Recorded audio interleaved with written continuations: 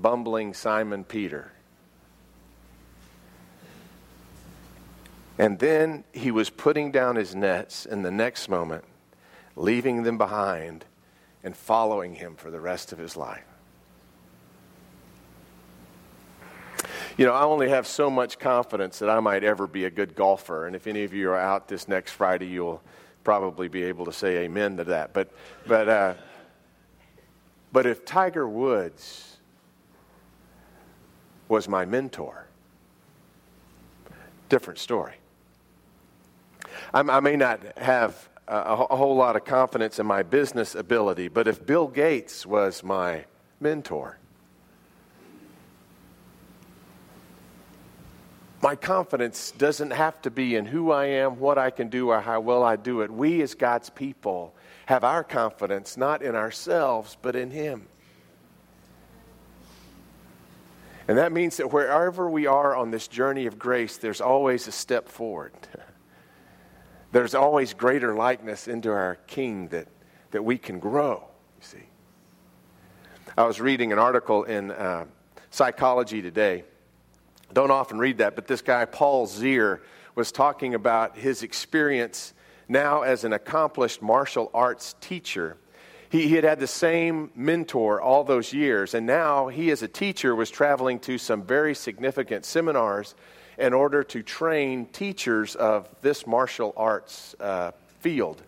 And he was at the training, and his teacher got up and went through the same routine he had always done, and that they had done as a team. He'd done it right behind that teacher all of his life.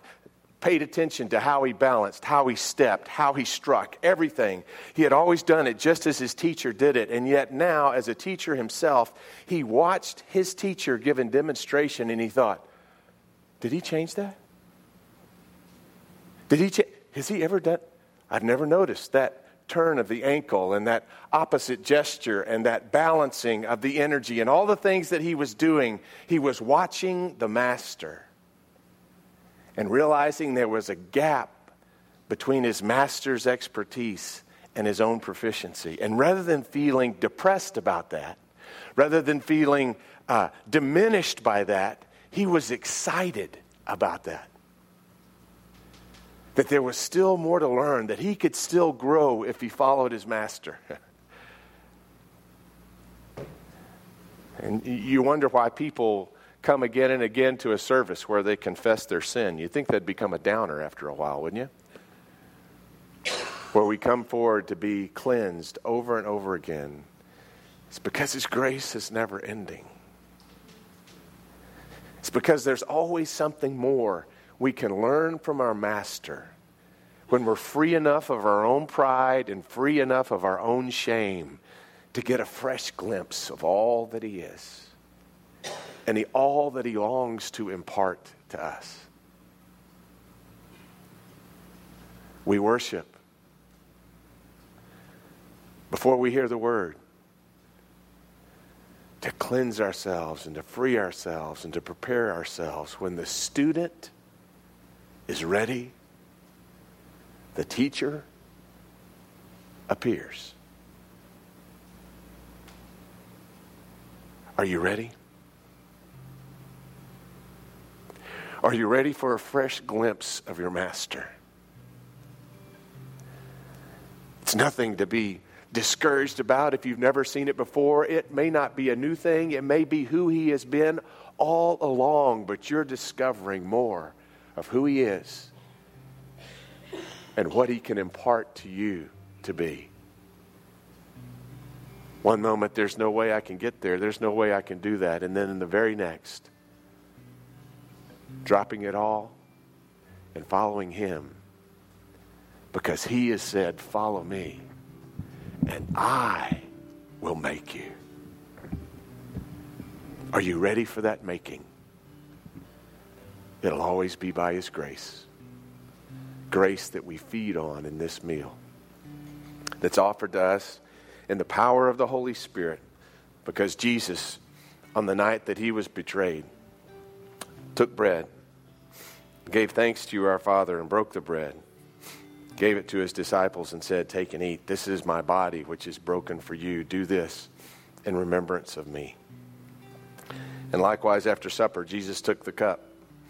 And he gave thanks to you, our Father, and he gave it to his disciples. And he said, "Take and drink from this, all of you, for this is the cup of the new covenant poured out for you, poured out for many, for the forgiveness of sins. Do this as often as you drink it in remembrance of me." So, Lord God, we ask that you pour out your Holy Spirit on these gifts of juice and bread. But, Lord, we pray that you pour out your Spirit on us, your people,